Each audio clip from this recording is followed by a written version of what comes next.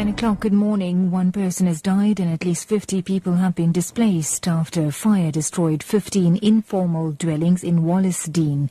A Cape Town fire and rescue spokesperson Theo Lane says authorities are in the process of identifying the deceased who had been burnt beyond recognition. During the early hours of this morning, we responded to Takudi Street in Wallacedene, where we had one person fatal, suspected to be an adult male that hasn't been confirmed yet. And the cause of the fire was a cooking fire that was left unattended and spread to the structures. Disaster management will be doing an assessment this morning to see what kind of assistance they can provide.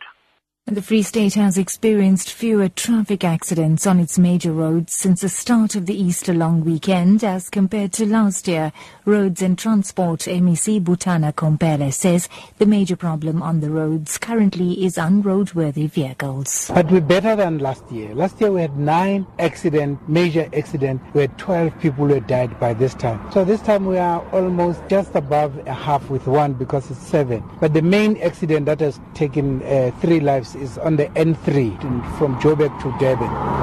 Then there was one accident in Koffiefontein where the car capsized and then 2 people died. From there, 1 in Alwa North and the taxi that was parked on the road next to Lentley, and then it bumped on that car and somebody died there.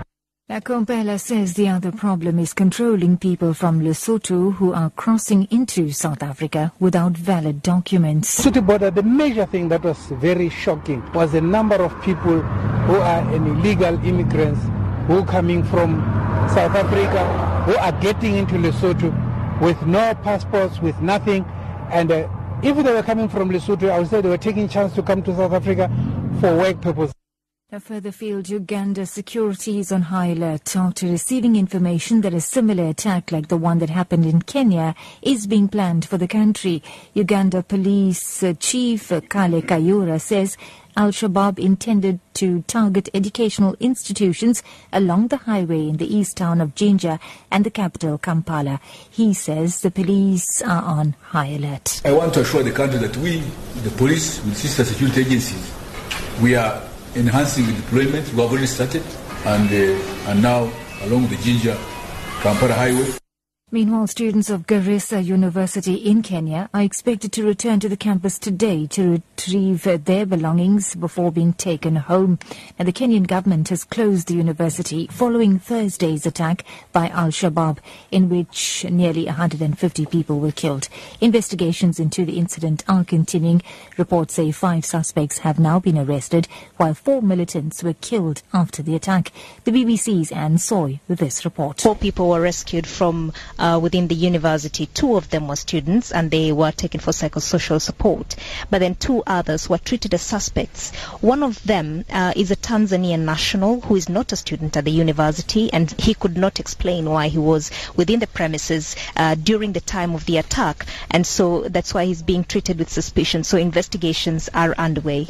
And wrapping up, an American man has been freed after spending nearly 30 years on death row. Anthony Ray Hinton, aged 58, was jailed in 1985 after being convicted of murdering 2 restaurant managers in Birmingham, Alabama, but was granted a new trial last year. The new tests after 30 years on bullets found at the crime scene could not be connected to a gun found at Hinton's home in 1985. This prompted prosecutors to drop the case. His lawyer, Brian Stevenson, says his client was convicted because he could not afford better legal counsel 30 years ago.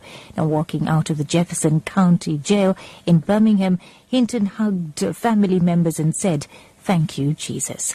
That's news at 9. Your top story this hour. 1 person has died and at least 50 people have been displaced after a fire destroyed 15 informal dwellings in Wallacedene. Cape Town Fire and Rescue spokesperson Theo Lane says authorities are in the process of identifying the deceased who had been burnt beyond recognition.